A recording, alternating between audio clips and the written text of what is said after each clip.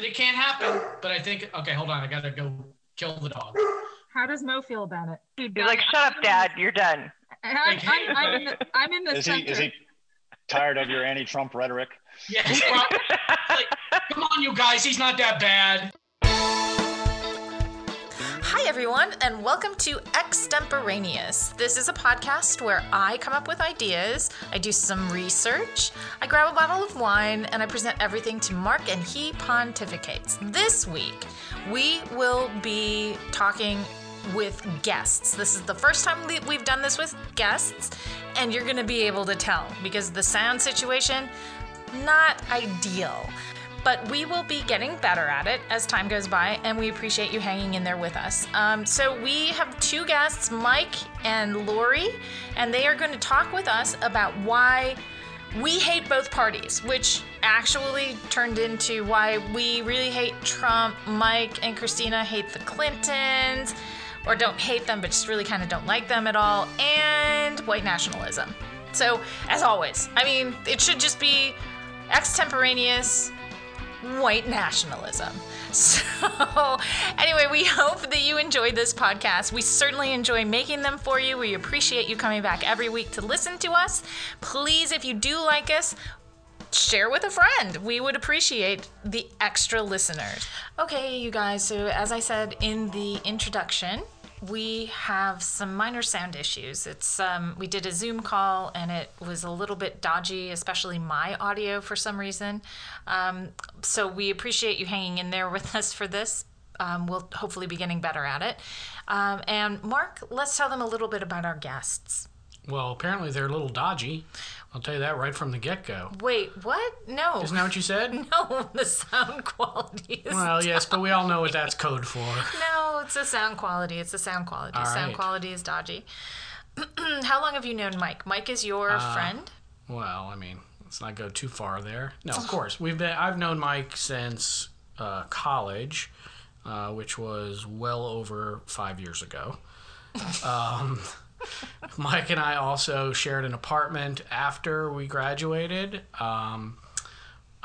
Mike has a lot of expertise in educational programs and urban revitalization, and he was actually in the military for a while. He was a philosophy major, just like me.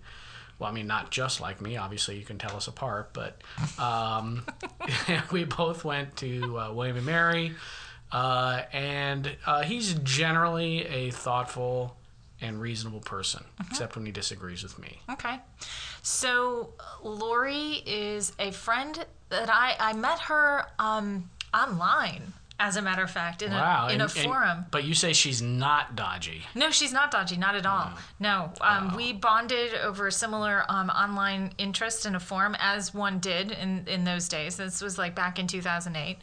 And we became friends, and now we are in real life friends. So I've met her in person, and actually she is a part of a group of seven ladies who are on a pen pal circle with us, and I've met, I guess, two of them.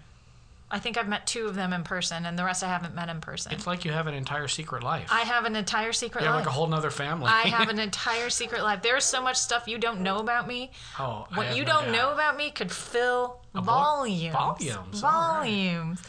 All right, so we're going to launch into the political discussion, and we'll talk to you afterwards. Welcome to another episode of Extemporaneous, and tonight we are trying something new.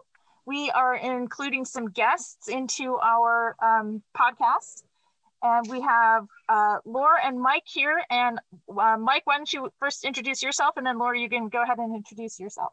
I'm Mike Kimsey. I have run our family foundation for a number of years, involved in education and the arts in Washington, D.C. I am Lori Britannia, and I'm located in Bend, Oregon. And I just have been viewing politics and have to say I'm pretty disgusted. Thank you. Thank you for joining us, you guys. We really appreciate it. And actually, this topic was a topic that Mike suggested. It is, I hate both parties. Well, Mike, you know what? Since it's your idea, why don't you tell us why you hate both parties? Oh, wow. No pressure. Or do you hate both parties?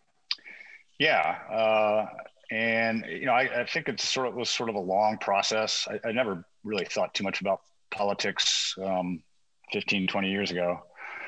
And I started paying more and more attention, trying to figure out sort of where I figured I might belong.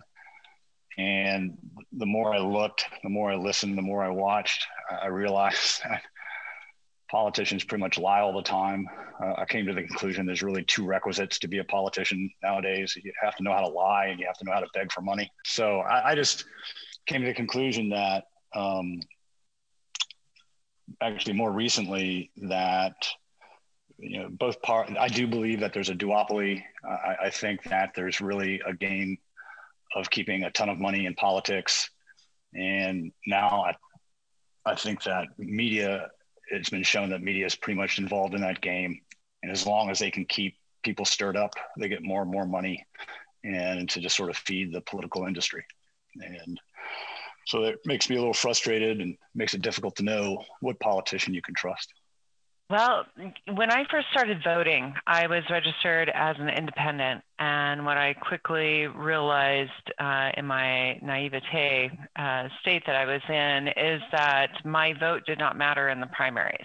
And so I switched over to being registered as a Democrat, but with great reservation, because truly I believe, and it's never been more apparent than it is today, that we've gone either too far right or too far left, and there's no middle of the road. And I am actually more of a centrist in my belief system and how I think things should be run. And I wholeheartedly agree with Mike that there's too much money involved. There are too many special interest groups that politicians have to pay attention to and reward once they are elected. And that just opens up a whole host of issues. And I did a little bit of research, tiny little bit of research before joining this today. And one of the things that I think is kind of a positive thing that's happening is that there are states that are adopting the nonpartisan primary systems. And I think that will really help. I think it should be nationwide.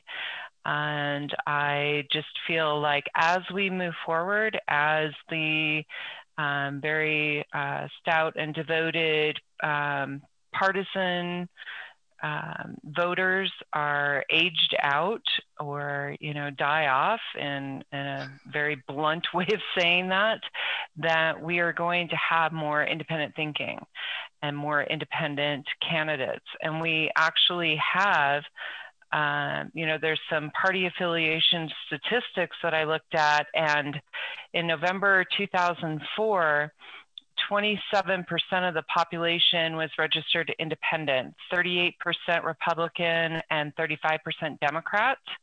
And in May of 2020, 40% independent, and then 25% Republican and 31% Democrat. So with those statistics, how well do you think that 40%, the majority of the party holders of the registered parties, is being represented? Pretty much not at all. And that is not a good thing. That needs to change.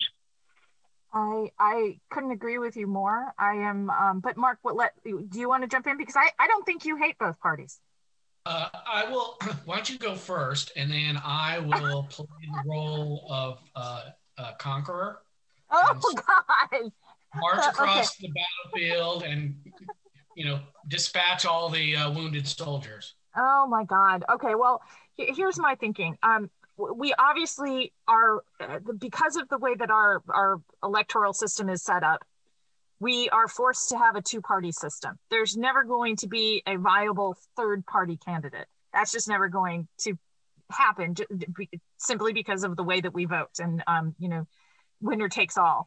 But I agree with you, Laura and Mike, to say that it's disheartening right now to see what's happening, and that it feels as if things have become so extreme. But Lord, can you give that statistic again? How many are registered as, what percentage are registered as independent now? 40% as of May.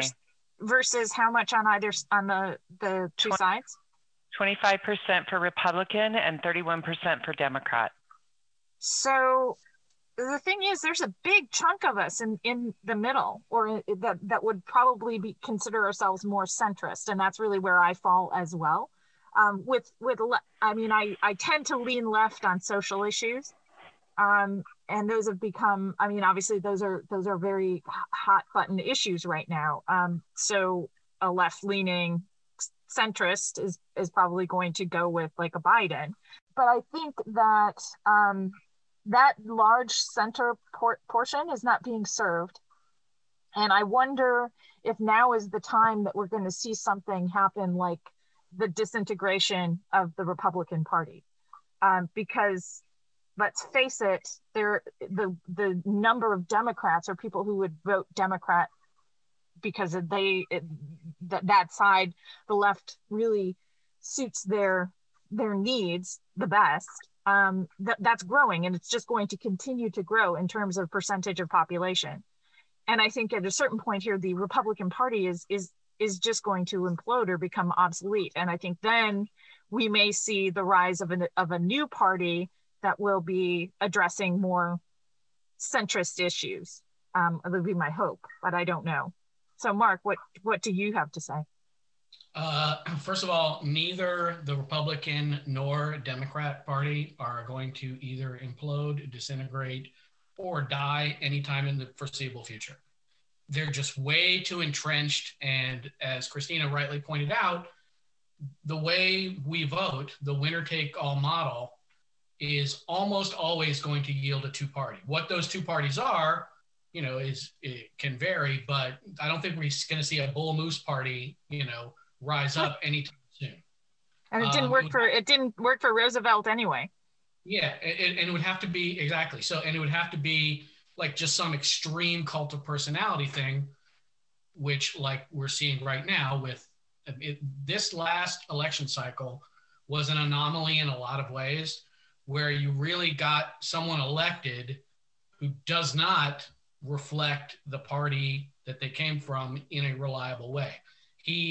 Trump has no ideology other than Trumpism.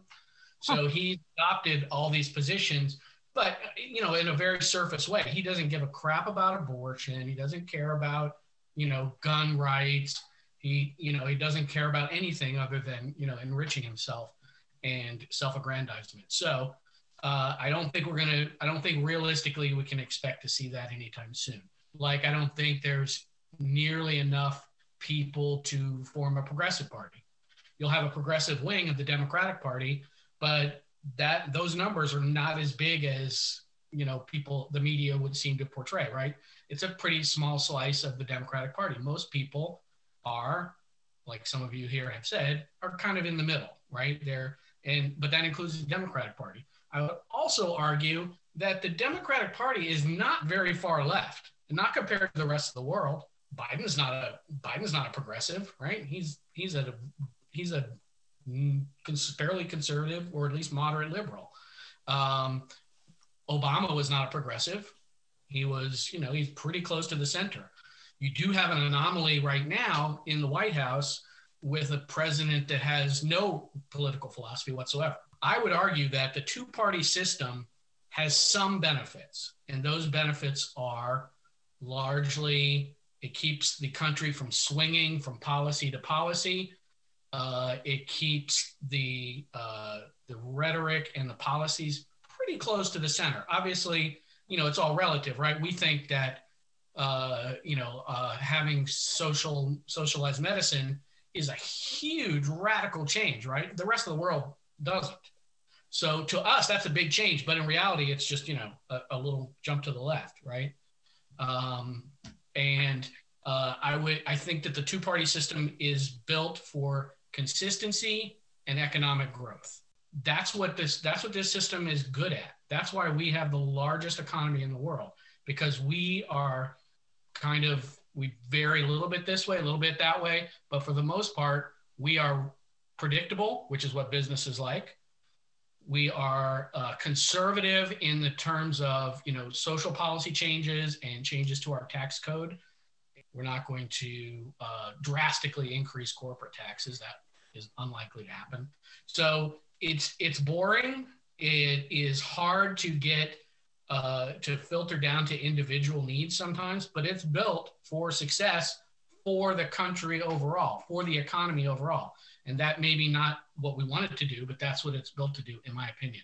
I think both parties, of course they're terrible, but you know what? They've been terrible for 100 years. All politicians have been terrible. Yeah, Mike is correct in that the current system seems to allow magnified terribleness, right? It allows them to have a large voice on social media. There's many more sources of revenue for them.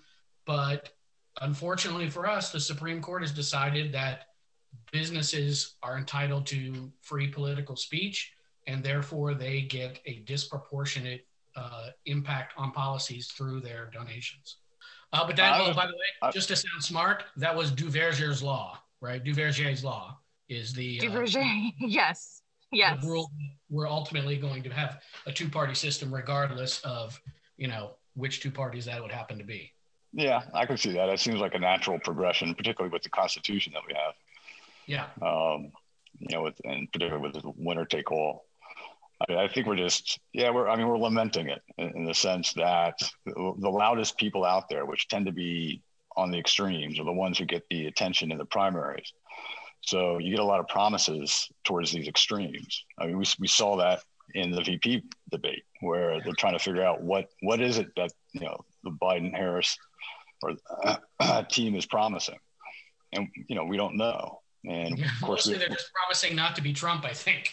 Yeah, no, that's all they're doing. That's their big not deal. Be Trump. It's like, we're not Trump. Just vote for us. We'll be okay. No, I just feel like we don't get our best candidates. I mean, just look who they put out. I mean, I never would have imagined, nobody would have imagined Trump winning. I mean, and to me, Trump winning speaks more about both parties than it does about Trump. I mean, just how disillusioned most people in this country must have been to elect somebody like Trump. I mean, it's incredible. And look who the Democratic Party put forward for their candidate. If I thought he was a nice guy who turned, like he's just losing his mind now, then I would say one thing. But I don't think he was a nice guy. I think it's an act. And they still put him forward. The guy cannot think right now, and they still put him forward as a candidate. That's insane. Oh yeah, absolutely. I mean, they knew that they needed a strong candidate to beat Trump, right? Because of his popularity with the Republican Party, which basically has not fallen off that much, a little bit. Like boomers are voting a good proportion of the percentage of the boomers who voted for Trump are disillusioned, and now they're going to be voting for Biden, according to the polls. And yet, the best we could come up with was someone who is clearly only a one-term president if he is elected, and we're hoping he lives for that, right? So we're basically voting for Kamala. So the DNC made so many mistakes in 2016, and we were really hoping they would get their shit together before 2020, and they sure as hell did not. And I think it's just because Trump is such a frickin' train wreck that Biden is going to win, and Biden at least seems like the safer option. And I agree with you, Mark, that he is more centrist. But I think and I'm looking in the future, right? You're looking at today, I'm looking at the future, and I truly believe that the Republicans are a dying breed. There are younger, Republicans coming up, but disproportionately so compared to independent and Democrat. And so when that generation, the greatest generation, the boomers who still vote for Trump, when they die off, it's going to change things unless the Republican Party changes. I also disagree with you when you say that the policies don't shift very much. The first thing Trump did was come in and reverse all of Obama's policies that he put in place. And so that's where you swing the pendulum to the right, and then we're going to swing it back to the left, because the first thing that they're going to do when Biden gets elected, and I'm saying when because he is getting elected, is that he is going to reverse all of Trump's policies. And I wholeheartedly believe they're going to stack the Supreme Court. I mean, they have to. The Republicans have just gone back on their word from 2016. They have completely, we've got this extremely conservative court. We have Barrett, who is as ridiculously far right as you could possibly have for a judge. I mean, she's fucking scary. And we have to counter that, because otherwise we are losing our rights. I am the mother of a woman who is married to another woman. And I am, I believe in, marriage equality. I believe in protection for people who are different and sought out and persecuted. And, we've had that even in Bend, Oregon. We had, a young man who was out walking at night in Bend, which is supposed to be this safe little town, and Proud Boys almost killed him, and they left him naked, and the police resuscitated this poor young man. And, this just happened a week ago, and I have family members who are African American, and they're afraid. They're afraid to actually have even a peaceful protest or a kickback, a barbecue in a park because of the far right. Because we have a president who let the fucking dogs out. He gave people who are white supremacists. He gave people who are racist. He gave people who are not accepting of anyone different than themselves a voice. And has unleashed them on our communities, and it's horrific. Which one? I'm angry. I'm freaking angry. And so, yeah, I disagree with you, Mark. We went way too far to the right. Trump has had some very drastic changes in very micro ways, right? Where he's a sheriff who has committed, heinous crimes against criminals, and he pardons him, right? But it's egregious, and it's drastic, and it's unimaginable 4 years ago, but small effect. I don't think he's actually managed to move the pendulum all that far. He went after the American or the ACA, right? The Obamacare. He hasn't managed to do a single thing to stop Obamacare. Nothing. Now it's going to go back up before the Supreme Court, maybe with the addition of, the current nominee that could change somewhat. But he hasn't really managed to swing really that much. His ideas and his pronouncements are very radical, but in practice, they haven't even worked their way through the system yet. And I think that, assuming you're correct and that the Biden correction happens, they're definitely not going to be put into effect. What Trump showed us, if nothing else, is that there is a significant segment of the U.S. population that is absolutely 100% okay with white nationalism. Oh, God, here we go. Here we go. Oh, what are you talking about? Here we go. This is always ends up at white nationalism. Where do you get that information from? Mark, my God. I mean, it is like, it's the trope. It is the Mark trope, which is everything has to come down to white nationalism. Yes. Yeah. Where do you get, where's your data point on that? Trump has shown himself to be a virulent racist. That is at least one belief system he has. Virulent one. Where is this information coming from? Well, I could quote it. I don't want blacks to count my money. I want Jewish guys with yarmulkes to count my money.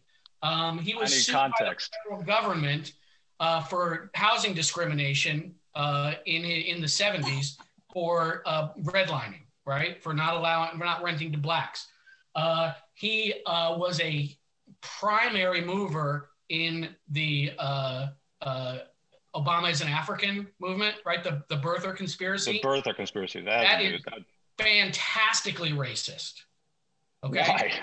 It was stupid. I agree. It was stupid.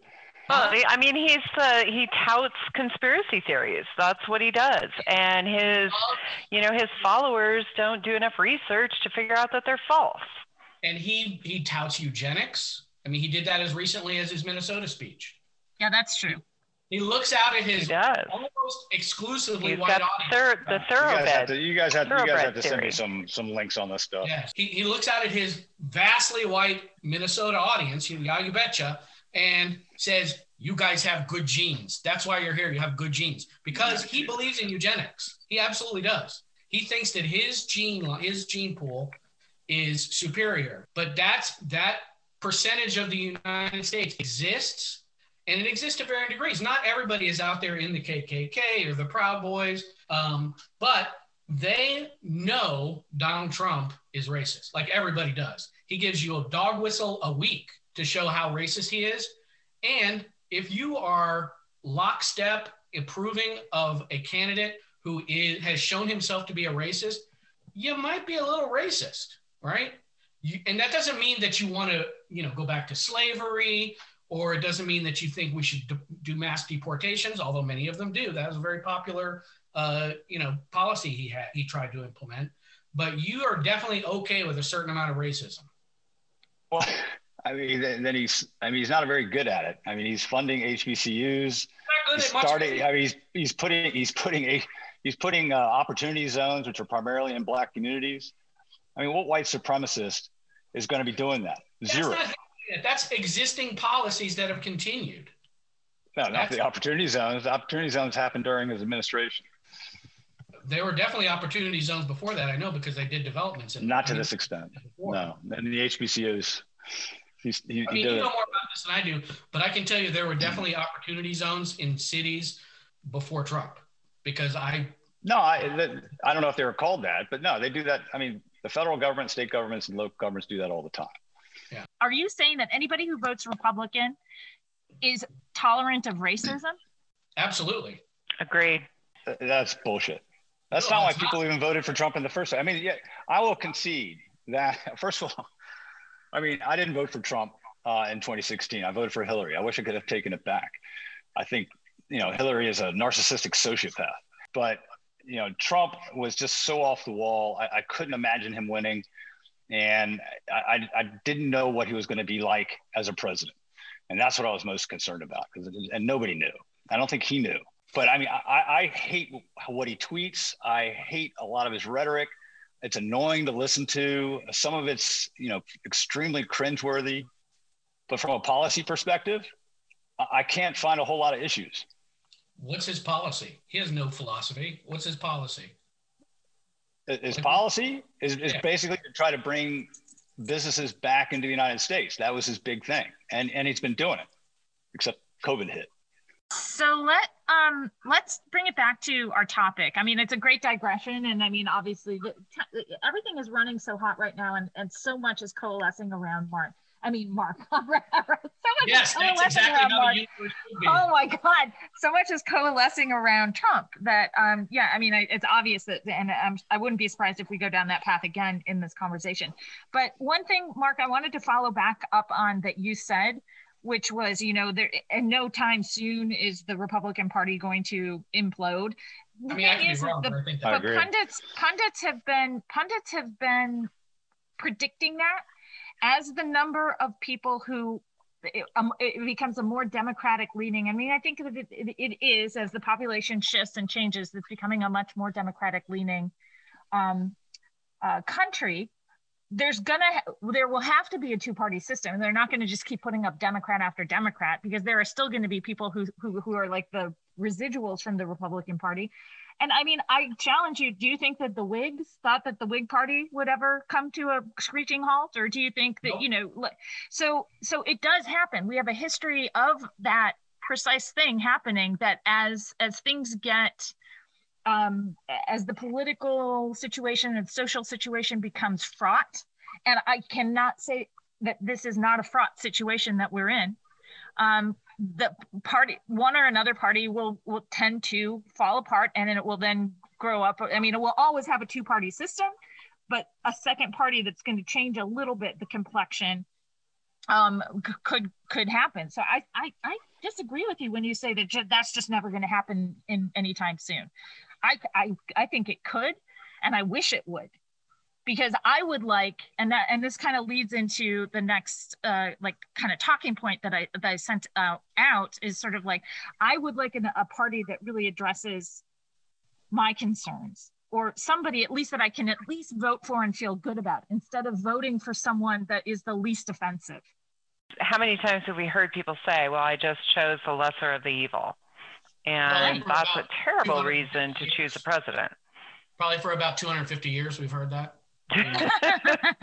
I think that both parties have such a deep infrastructure and a network throughout the country that they're both destined to stay there probably as long as the country exists. So they might be the demise of the country first before either one of them fall to prey to anything. Yeah, all new movements get folded into one of the two parties, right? I mean, Yeah, I think there's a chance. I think it's going to be interesting. We've got those statistics where you've got 40% of the population registered as independent right now. Well, I think what's more likely is, rather than the Republicans sort of folding, is that they'll have to find ways to placate the religious right and move center. I don't think they'll have any other choice. That's if Biden wins. If Trump wins, who knows how that'll work. I think exactly. I'm out. I think it'll depend on how the Democrats do in the Senate and the Congress. I think the natural balance in this country is going to assert itself as the demographics of the country change and the Republicans start losing members due to just, demographic shifts, that they're going to bleed off a portion of what would naturally be considered the Democrats' constituency. My guess is Hispanics, believe it or not. I agree.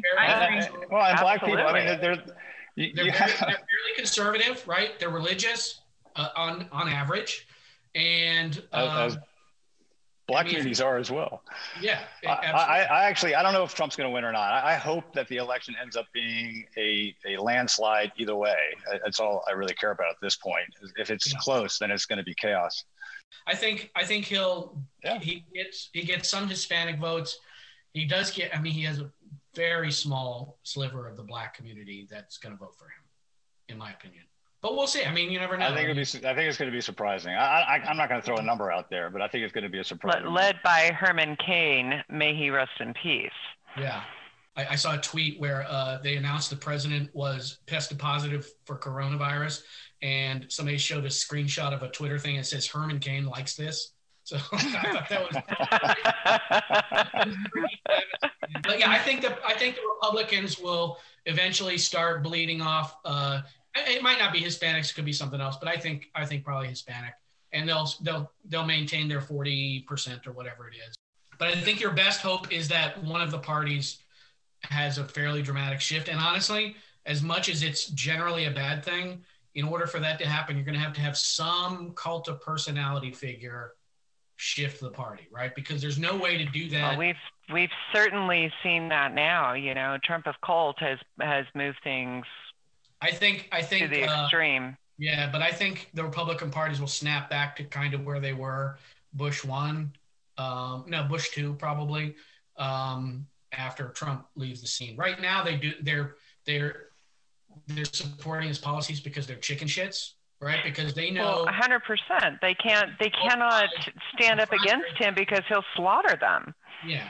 And I have a slightly different take on that, but I think they're going to correct back towards the center. I could be wrong, but I think that's what they're going to do. Mike, what's your take on that? I don't think it's because they're chicken shit. I think it's because they actually want to see where the Trump wave goes, and I think that I think they are kind of pigeonholed into it, but I don't think it's about being chicken shit. I think they're letting. I think the Democratic Party is. I think they're crazy. Personally, I'm watching what Nancy Pelosi does. I'm watching what Hillary Clinton's doing, who's obviously still ensconced in the leadership of the Democratic Party. You guys are nuts. They are crazy. They're saying things that are obviously false that any idiot can go and check. And no one really cares. Are you contrasting that with Trump, who has objectively lied more than any president in U.S. history? You do the comparison on the lies. I mean, there's no comparison. It's Trump and then everyone else. He lied about where his dad was born. He can't help it. He's lied about his business practices. No, motherfucker, he wasn't. Here's his birth certificate. He was born in New York, you idiot. But he lied because he can't help himself. He is pathological. No, he opens his mouth and it's a lie. Or he can't complete a sentence and all he can say is it's a big plan, it's a beautiful plan, it's a great plan, it's a wonderful plan. What was I talking about again? I mean, he can't. He's very cringeworthy. I get that. You guys know, but here's the thing. I mean, I think Mike is bringing up a good point. And just because Trump is a liar doesn't mean that other people aren't liars, or just because Trump tells more lies doesn't mean that it's okay that I mean, Hillary Clinton. It's axiomatic that politicians lie. Of course they do. You're doing it again, Mark. You're sort of saying, you're sort of saying, well, he's a worse liar. He tells the worst lies, and fine. He's a terrible liar. So are the others. So you're saying that the lies that Nancy Pelosi tells are okay? It's not okay. Of course not. It's not okay. And the lies that Hillary Clinton tells, that's not okay. I mean, I really think like everybody. Hang on. Let me finish. He you know what? Trump's a bad guy. He's a liar. He's a terrible person. The Clintons as a duo, to me, equally as bad. As bad. It's just that I think the worst. It's not equivalent in any universe. The Clintons are. I mean, I don't know about Bill, but Hillary is so much worse than Trump. First of all, no, you got it backwards. Bill is an objectively horrible person, right? Probably. He most likely rapes at least one person. He sexually harassed his employees. He lied. He committed perjury. I mean, he had potential to be a great president, but he ruined it because he's not a good person. No, and you know what he is? He's a great politician. Trump is not a good politician. Bill Clinton skates by. I mean, people still now forgive Bill Clinton for everything that he did because Bill Clinton could bite his lip and make himself look like he was self-reflective and empathetic, and it was all an act. I mean, I can sum it up pretty quick why there are so many people in this country. And I know you sort of tilt toward the white supremacy thing and the racism thing. But one of the reasons why so many people appreciate Trump is because every single other politician out there puts on a fake smile, they'll shake your hand and then stab you in the back as to just look at you. And they see that all the time, constantly with these politicians. You have no idea what they stand for whatsoever. And with Trump, you see what you get. I mean, this is who he is. And you might hate him. You're not going to want to go out and have a beer with him, and you might not even trust him. But he's not a politician, and that's why so many people appreciate him. But that's only because he's bad at hiding his ambitions. He's just willing to say crazy shit, and he doesn't care about the politics of it, or he doesn't understand the politics of it. So they think they're getting a genuine person. I will try to figure that out. I've been trying to figure out, is he just this genius who's just sort of laying bare the hypocrisy of politics? He's not a stable genius. He's not. No, let me finish. Let me just finish. It's like, because I haven't made up my mind. So he's either a genius. All you have to do is read the transcripts of his speeches. So on the one hand, is he that? He's sort of figured out how to sort of play the system. Or is this more Mr. Magoo, who just sort of is who he is and happens into some of this stuff? Okay, so Christina, you were complaining about Clinton's truthfulness. During the 2016 campaign, the primary campaign, PolitiFact actually checks these things, right? They measure it. They take all the candidates' statements and they rate them as true or false. And guess who had the highest rating of truthful statements? And this is with Bernie Sanders in the race, by the way, who I think is an honorable, decent guy, right? Hillary Clinton policy, but higher truthfulness rating than Bernie Sanders. I'm sorry, say that again.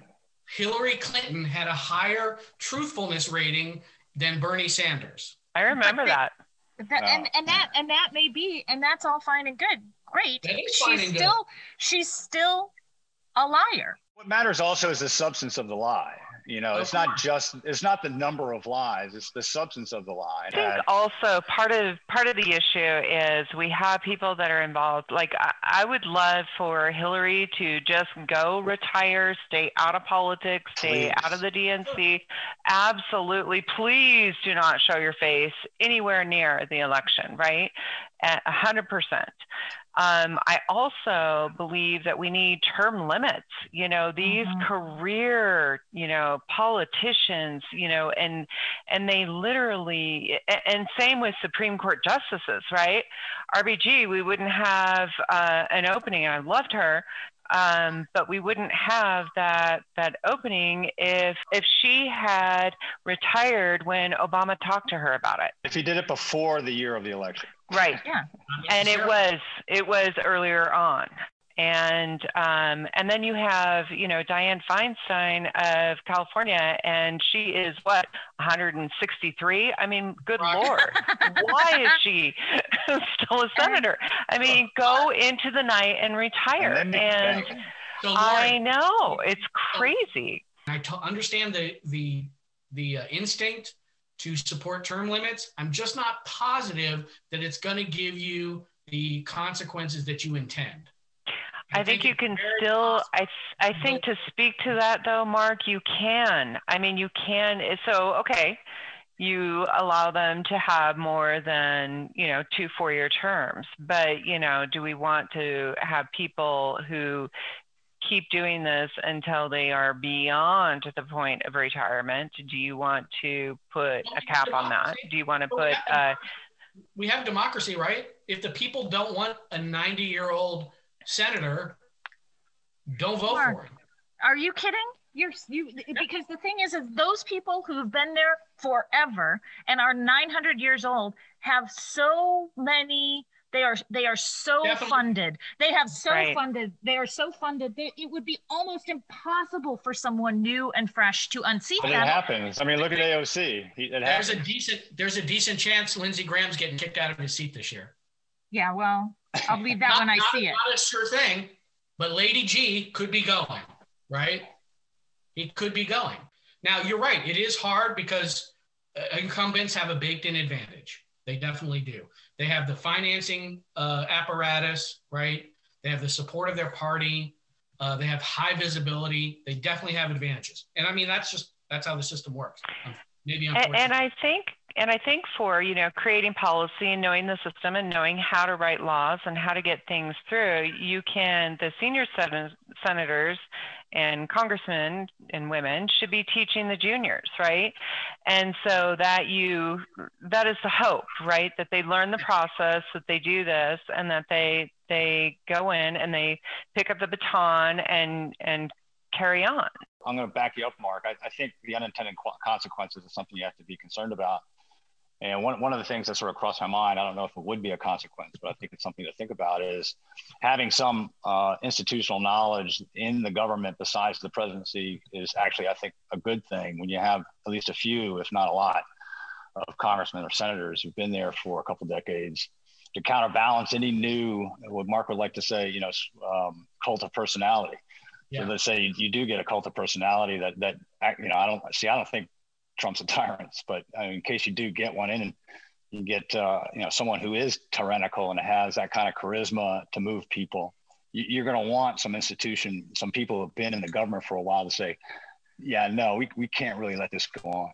Yeah, we do definitely have term limits, you know, in this country for presidents, and that was deliberate. So maybe it does make some sense to have some term limits somewhere else, but I don't know. I mean, I don't think a single senator is so powerful that having them only serve 2 terms or whatever it is that crucial to the country that it's worth losing, you know, someone who might be decent, who is there for 25 years. I don't know. I mean, I think that, like Mike said, I think the unintended consequences could be fairly serious if we have a fresh batch of people every 4, 6 years. Here's the thing. In order to get things done in Washington, you have to have the relationships. You have to have relationships. Well, nothing's getting done right now because the relationships on either side of the aisle have broken down.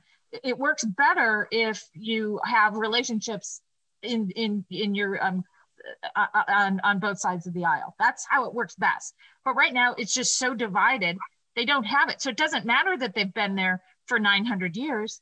They can't work those relationships anymore. I think that there is something to be said for someone who has deep relationships and can work, politically the way that they're supposed to get things done. But maybe that system is not. Maybe a fresh approach would be good. Maybe it would be okay to have term limits and to have people who have to make quicker decisions. I don't know that this slow approach, is this effective right now? Is this if we're only thus? In what sense? Like effective doing to what? What's getting done? Nothing. What is honestly getting done? Nothing is getting done. And honestly, some people are okay with that. Good. Yeah, see, I'm okay with that. I'm like, the federal government is so powerful. I want it to be as ineffective as possible. And I mean, that's one of the biggest issues. That's one of the issues I have with the left is like, they don't want to make the government even bigger and bigger and bigger. I'm like, what do you think that's going to do? The bigger you make the government, the more money interests are going to have in that government, and the more influence they're going to try to have over that government. God, is it even possible for them to have more influence than they do right now? Yeah, maybe a little. Look at Russia. Yeah, well, that's true. Yes. So I know I'm going to be prime minister, so I'll be president and move all the powers from prime minister to president. Yeah. Lori, what were you going to say? I can say, as a Democrat, is that I don't want bigger government. In fact, I would like to take a look at the budget and have a red pen for it. Yeah, but that's another reason why I hate both parties. Is that particularly the Republicans are complete liars when it comes to the budget. It's like, we need smaller government, we spend too much, and every time it's like they just keep increasing it. It's like, the last time that we had a no deficit was during the Clinton administration, and you've got the Republicans who are like, oh, well, we got to have tax breaks for the top so that it trickles down. Well, trickle down economics has never worked. All right, Christine, are you ready for this? Oh my God, are we going to do something with white nationalism again? No, I hope. No. Different, but almost as controversial. First of all, Christina is pretty familiar with the workings of Washington, since she actually worked for a filthy lobbyist for quite some time. I don't know if it was quite some time. It was way too long for the very brief amount of time that I worked for this particular lobbyist. Lori is familiar with the lobbyist. Oh, yes. Like,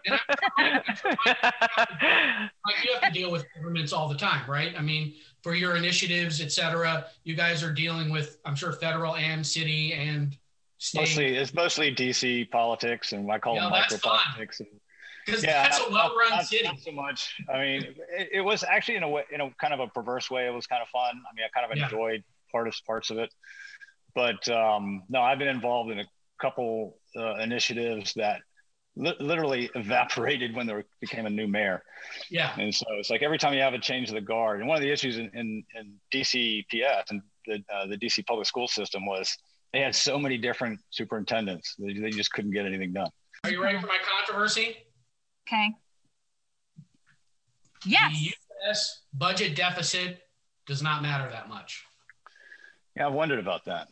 It doesn't matter that much. People of all so the U.S. government, people have a tendency to think of it like their household finances, right? That I can't spend more than I make. That's stupid, right? So why is the government doing that? Well, the government has fiat currency. It prints its own money, right? There's no way the government can ever default on any debt unless they really want to. And everybody makes these dire predictions about the deficit, right? If this happens, there's going to be mass inflation. If this happens, the U.S. will default on its debt payments. But the U.S. government spending is only limited by the size of the U.S. economy. Now, could you have a deficit of $2 quadrillion? No, because the U.S. economy is not that big. It can't absorb that. The velocity of money can't account for that. But people get upset. They're like, oh my God, they're just printing money. Yes, they are. That's how fiat currency works. But unless the economy is demanding that money, it just sits there. It doesn't do anything. Well, the issue, you don't really have to look much further than Venezuela to understand that when you print too much money, you get hyperinflation. But that's because their economy shrunk because they were entirely reliant on fossil fuels. Well, they managed that poorly, and they didn't manage the rest of their economy, and they had debt. But we have a huge diversified economy, biggest in the world. Maybe it's not even just that. No, we are. I've tried to learn about this because I was really terrified of all these, all this money printing that was going on. I'm like, this is crazy. But and I'm glad they did it, because obviously a lot of people really needed it, and it's sort of keeping things afloat for now. But the concern was out there, and I tried to learn about why is that not such an issue. And Mark, you're right. It has a lot to do with the size of the economy. We have a truly massive economy. And when you look at the debt as compared to the economy, it's really not that big of a deal. But it does become a concern. Right now, interest rates are 0. And so the concern is, if and when the economy starts firing up again, you'll have upward pressure on trying to keep inflation down. And when you have that pressure on inflation, and the Fed's going to want to try to keep inflation down, interest rates go up. And that's what happens with the debt. So now that debt all of a sudden, was so big, becomes really, really expensive. And then that means you got to print more and more money to be able to pay off those debts. Now, the one last thing that actually is keeping us safe is that we are I forget the term now, but we're the world's currency. There's a term. Oh, yeah. What is that term? We're the reserve currency for the world. Reserve currency of the world. And so so everybody wants dollars. And so that keeps us safe as well. But if that ever changes and it coincides with, an upward pressure on inflation, that means we're going to have to start tightening belts. That means we're going to have to start paying down this debt. And if we were smart, that's what we would be focusing on, right? Is making sure that the U.S. economy stays dominant. And that means cooperating with Europe, not fighting with Europe, right? Actually, I disagree. You think the euro has any chance of displacing us? No. This is, and I don't understand the nuances well enough to be able to explain it. But, I think Trump actually sees this as an issue and is trying to strengthen the dollar as a reserve currency. And that's why he took on that fight with China. I mean, that was another thing I was concerned about. Like, especially from Trump, a trade war with China. Are you nuts? But the more I read about it, the more I'm sort of beginning to understand, and I've seen the effects. That actually might have been a smart thing to do. And it might help stave off China's efforts to become the reserve currency. I actually do understand what, Trump was trying to accomplish, and I don't think that was wrong. I think it was the way he went about it. Because he doesn't know what the fuck he's doing. I mean, that's the problem. Right? But I don't see that. He doesn't know what the fuck. I guarantee he doesn't understand international currency even a little bit, right? I don't think he understands. I disagree. Nope. I'm sure he understands international. He's an international business. He understands. But he barely understands real estate, and that's his whole job, right? That's his main job. Believe me, I was in the real estate industry. I understand what makes a good property and a bad property. I understand how to manage your NOI in a property and how to manage your debt in a property, and he does not. I'm sure you understand if I'm not taking every word as golden from you. You should. Because there's no bias from you whatsoever. No. Don't let the fact that I'm wearing a Germany Mark believes it. sway you in any way. This is just going to be, I'm going to just call it, it was supposed to be I hate both parties, but we just hate Trump. Yeah. No. Mike doesn't hate Trump, he just dislikes Trump. But I mean, what would be an ideal? What would be an ideal if you could have, if let's say the Republican Party, let's just say it goes the way of the Whigs, or any number of the Federalists, or whoever else, whichever other party has disintegrated over time. Let's say that does happen. what does there will be a second party that rises up, because as Mark pointed out, we have to have a two-party system, because that's the way that our system works. So what would your ideal party look like? Mike, do you want to start? Me?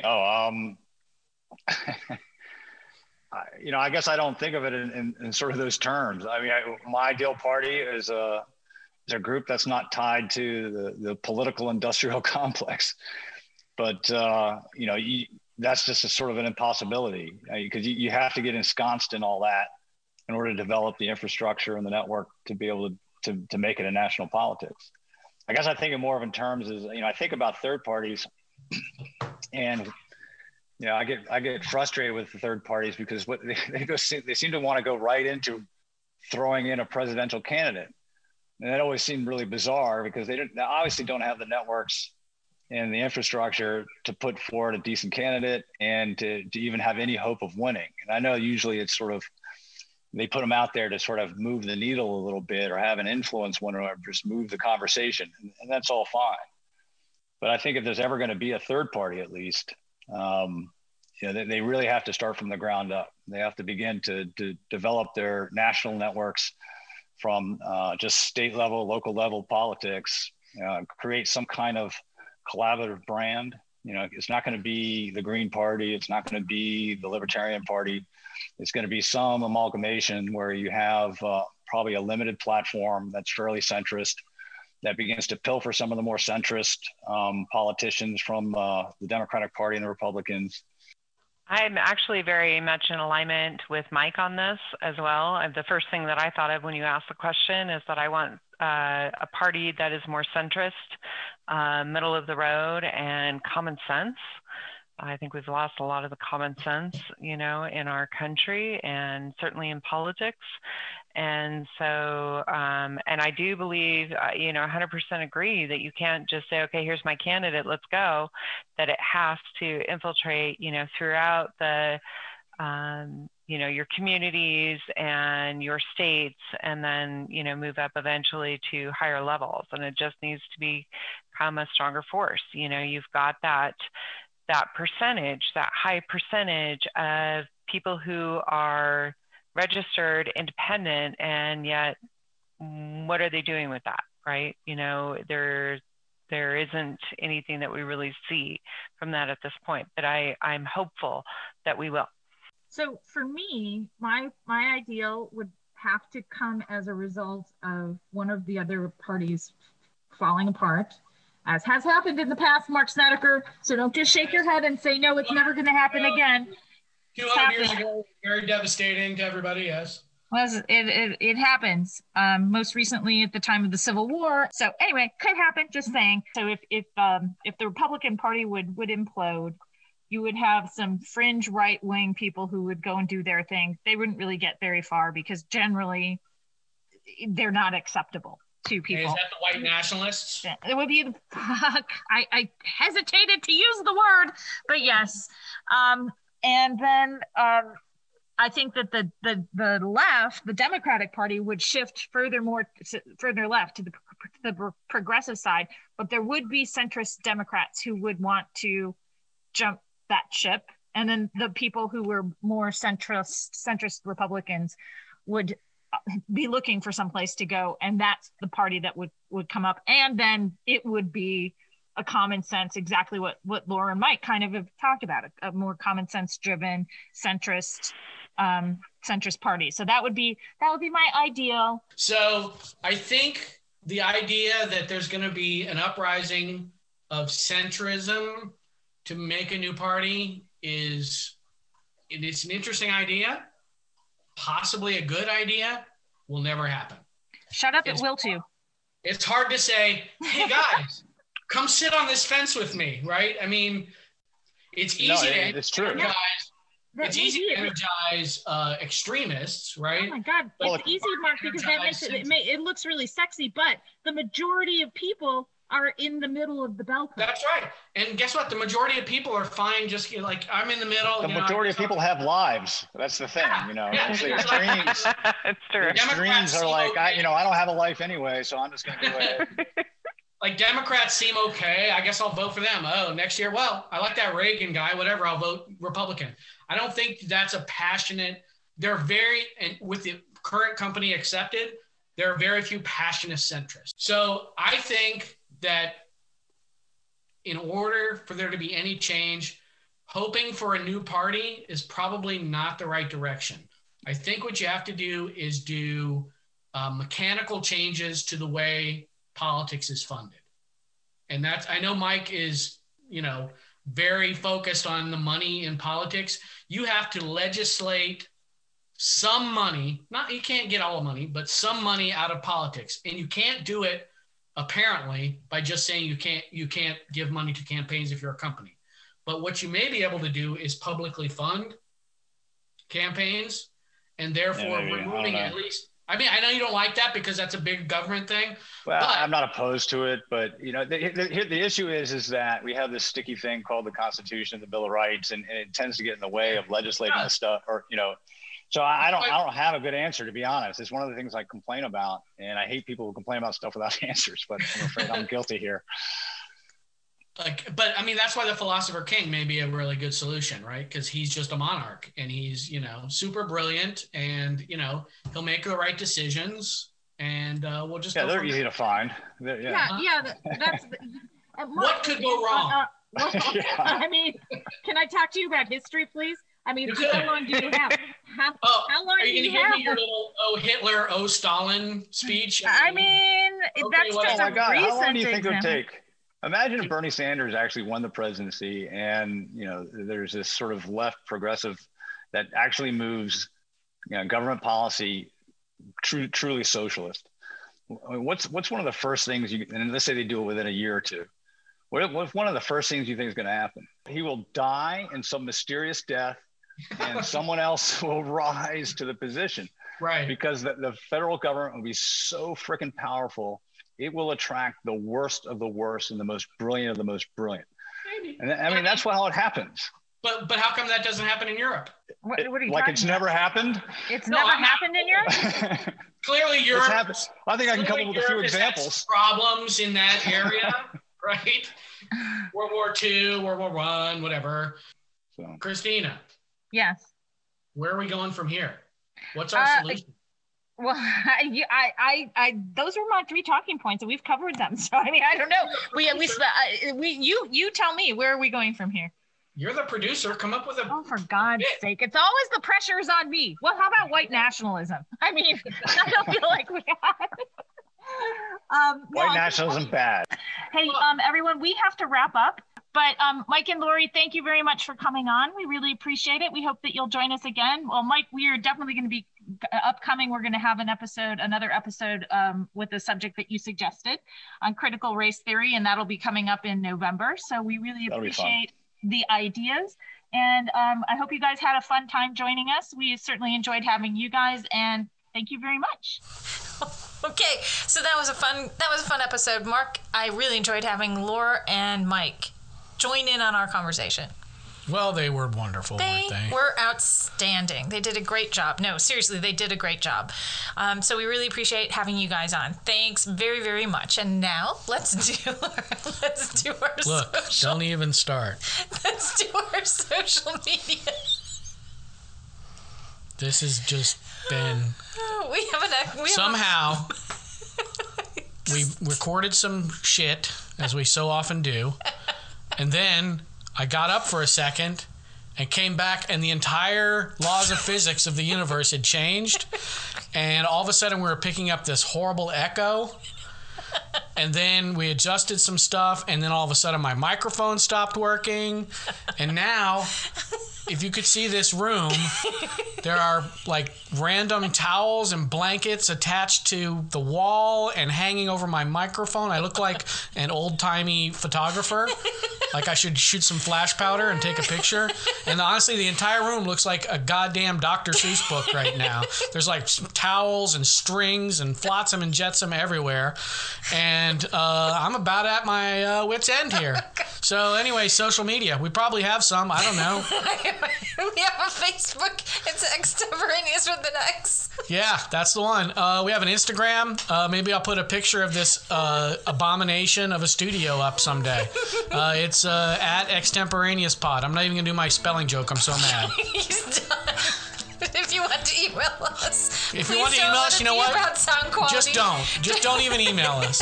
I don't want to hear about it. Extemporaneouspod@gmail.com. Okay. Unless you have like some good meatloaf recipes or something. Thanks, you guys. We really appreciate you coming back every week to listen to us. Bye. I said good day. Wow. By the way, Mike, Piękna Bradka. I think that's no correct. I don't So that was the one phrase that I learned when I went to Prague. It means nice goatee. That's the phrase. That's the What were phrase you doing? I remember. What were you doing in Prague? I don't. What? I don't know. What was happening in Prague, Mark? Do you have anything you need to share? Ask your brother. You were complimenting men on their goatees. Wow. I work in an industry where I have a lot of contact with growers. So you referenced, the people doing the back-breaking work, and I work in that industry. I'm not a drug dealer. What the hell?